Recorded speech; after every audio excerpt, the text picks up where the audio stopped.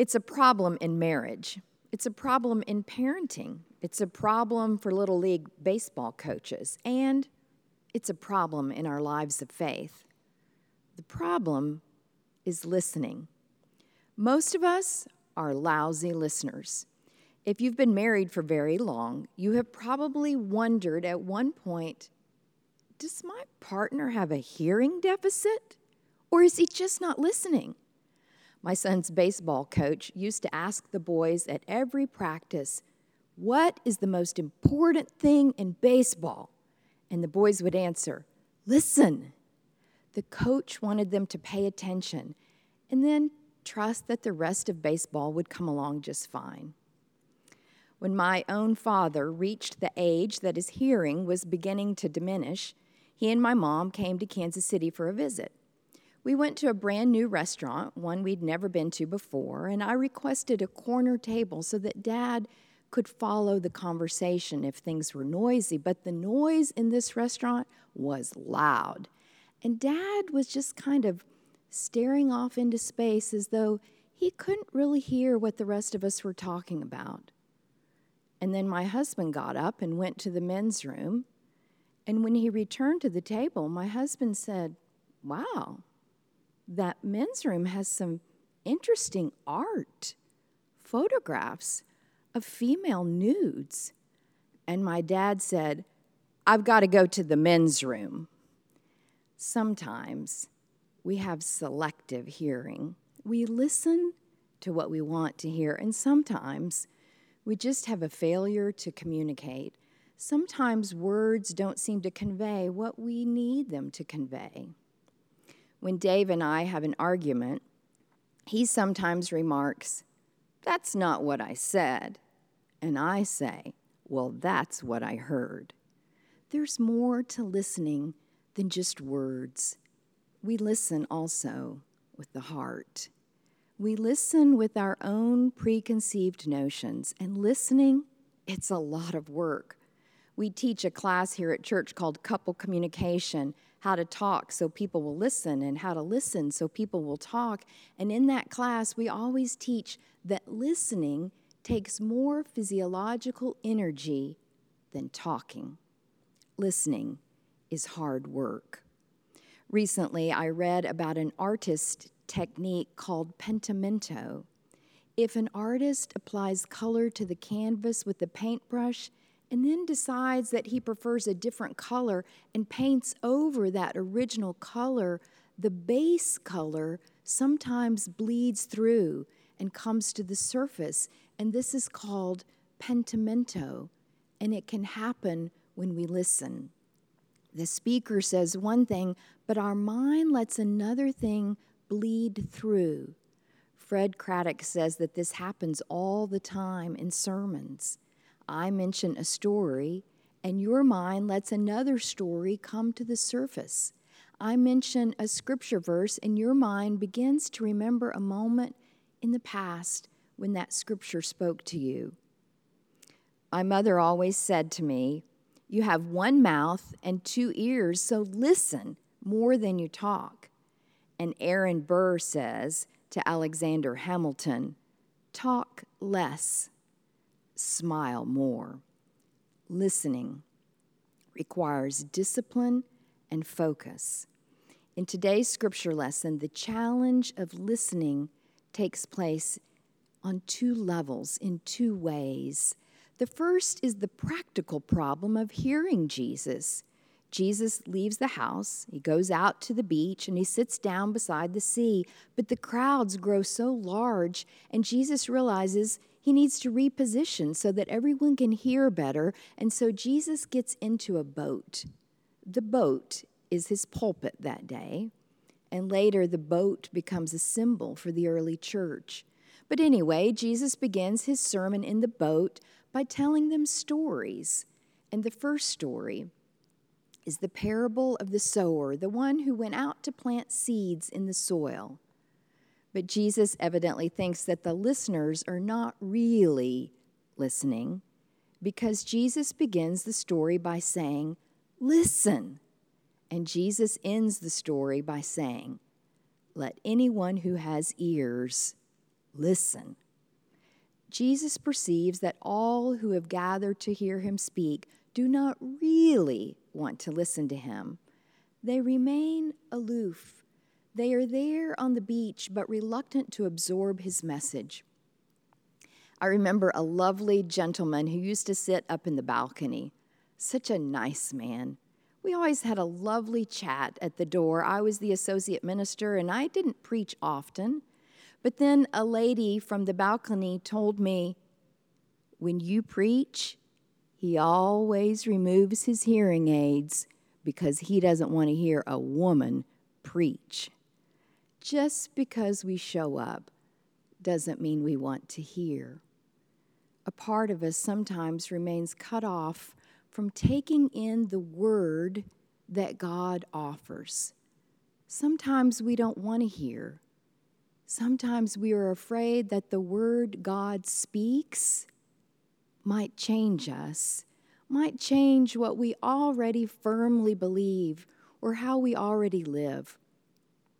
My husband shared recently that he had always been taught that if you work hard, you can lift yourself up. You can rise above poverty simply by working hard. It was the American narrative of his grandfather, who arrived in the United States as an indentured servant but became a landowner in North Dakota. Then Dave went to Guatemala with Habitat for Humanity, and he met men living in a village with no running water and no electricity, and he lived with them for a week, and never in Dave's life had he seen anyone work harder than those men, getting up at 4 a.m., farming, digging the foundation, making block by hand, chopping wood, hammering stones with a chisel, laboring well before the sun came up and well after the sun went down. And Dave listened to their stories. He heard them recite poetry from memory, and he heard a new narrative. Hard work does not allow everyone to rise up out of poverty. Listening is dangerous. If we listen, we might be transformed. We might be changed. We might become another version of ourselves. And so sometimes we resist. Once we have heard something, it is hard to unhear it. Maybe this is why the prophet Isaiah says in the Old Testament, God opens the ear. It's holy work, a holy challenge, the task of God to grab our attention and get us to hear anew.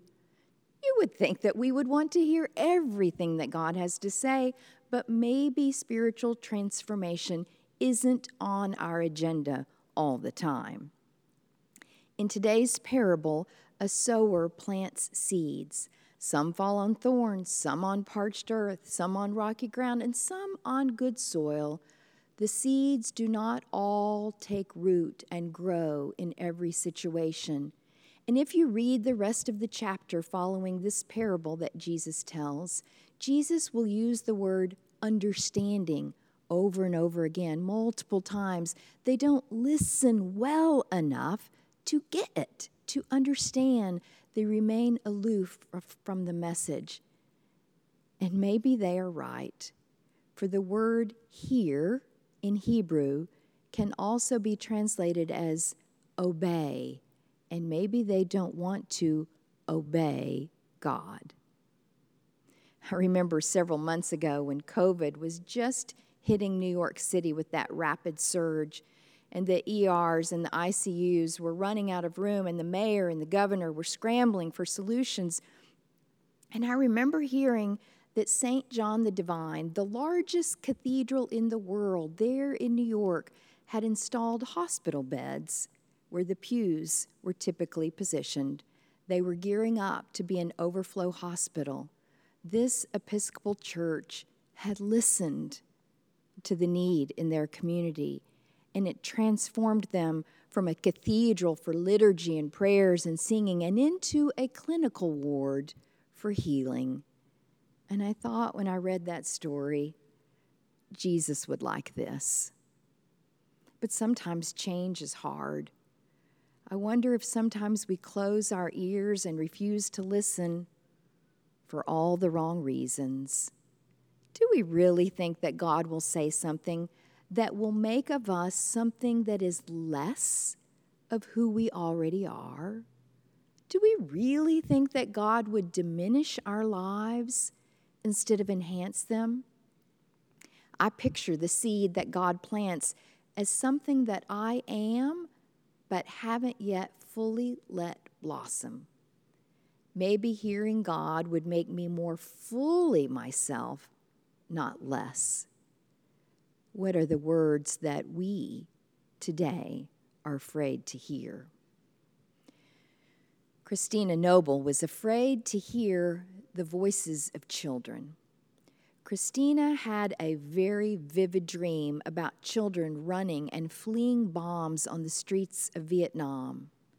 In Christina's dream, there is this little girl looking at her and begging her to pick her up and carry her to safety. Many years later, Christina visited Vietnam. She was watching two little girls, both destitute, playing in the dirt in the streets.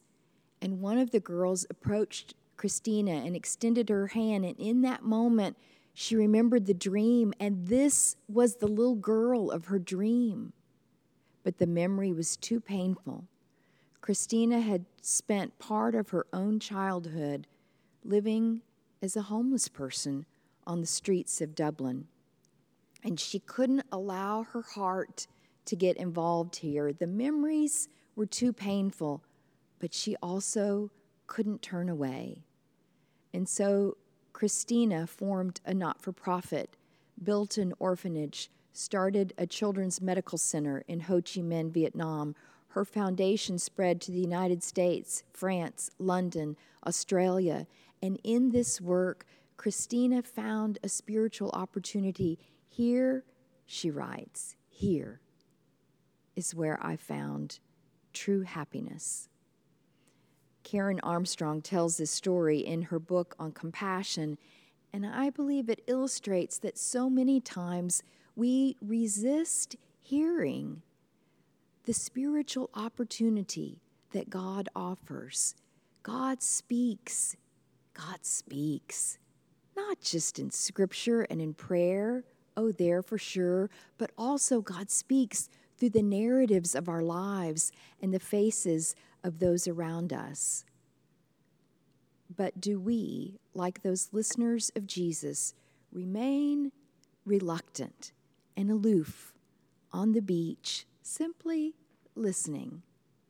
Or do we hear and understand that these words are an invitation to joy? Do we remain aloof on the beach, or do we get into the boat and go on a journey with this one named Jesus? Peter Marty tells a story about his friend's church out in San Francisco. This congregation, this church, ran a food kitchen for their hungry neighbors. One day, a young mechanic came in for dinner. He had just been released from prison, and he arrived early while one of the church volunteers was wiping down the tables. "When do we get down on our knees and start doing the chores?" he asked her. She shook her head. "No, we don't do that." "Well, when does the sermon begin?" he asked her. She told him they didn't preach a sermon there. "Well, what about the lecture on life?" he asked. "No," she answered. "Well, what's the gimmick?" he asked her. And she pointed to a sign up over the door of the dining room. It was in Latin, and it said, "Caritate Dei." "What does it mean?" he asked her. "Translate." "Out of love for God," she replied. Out of love for God.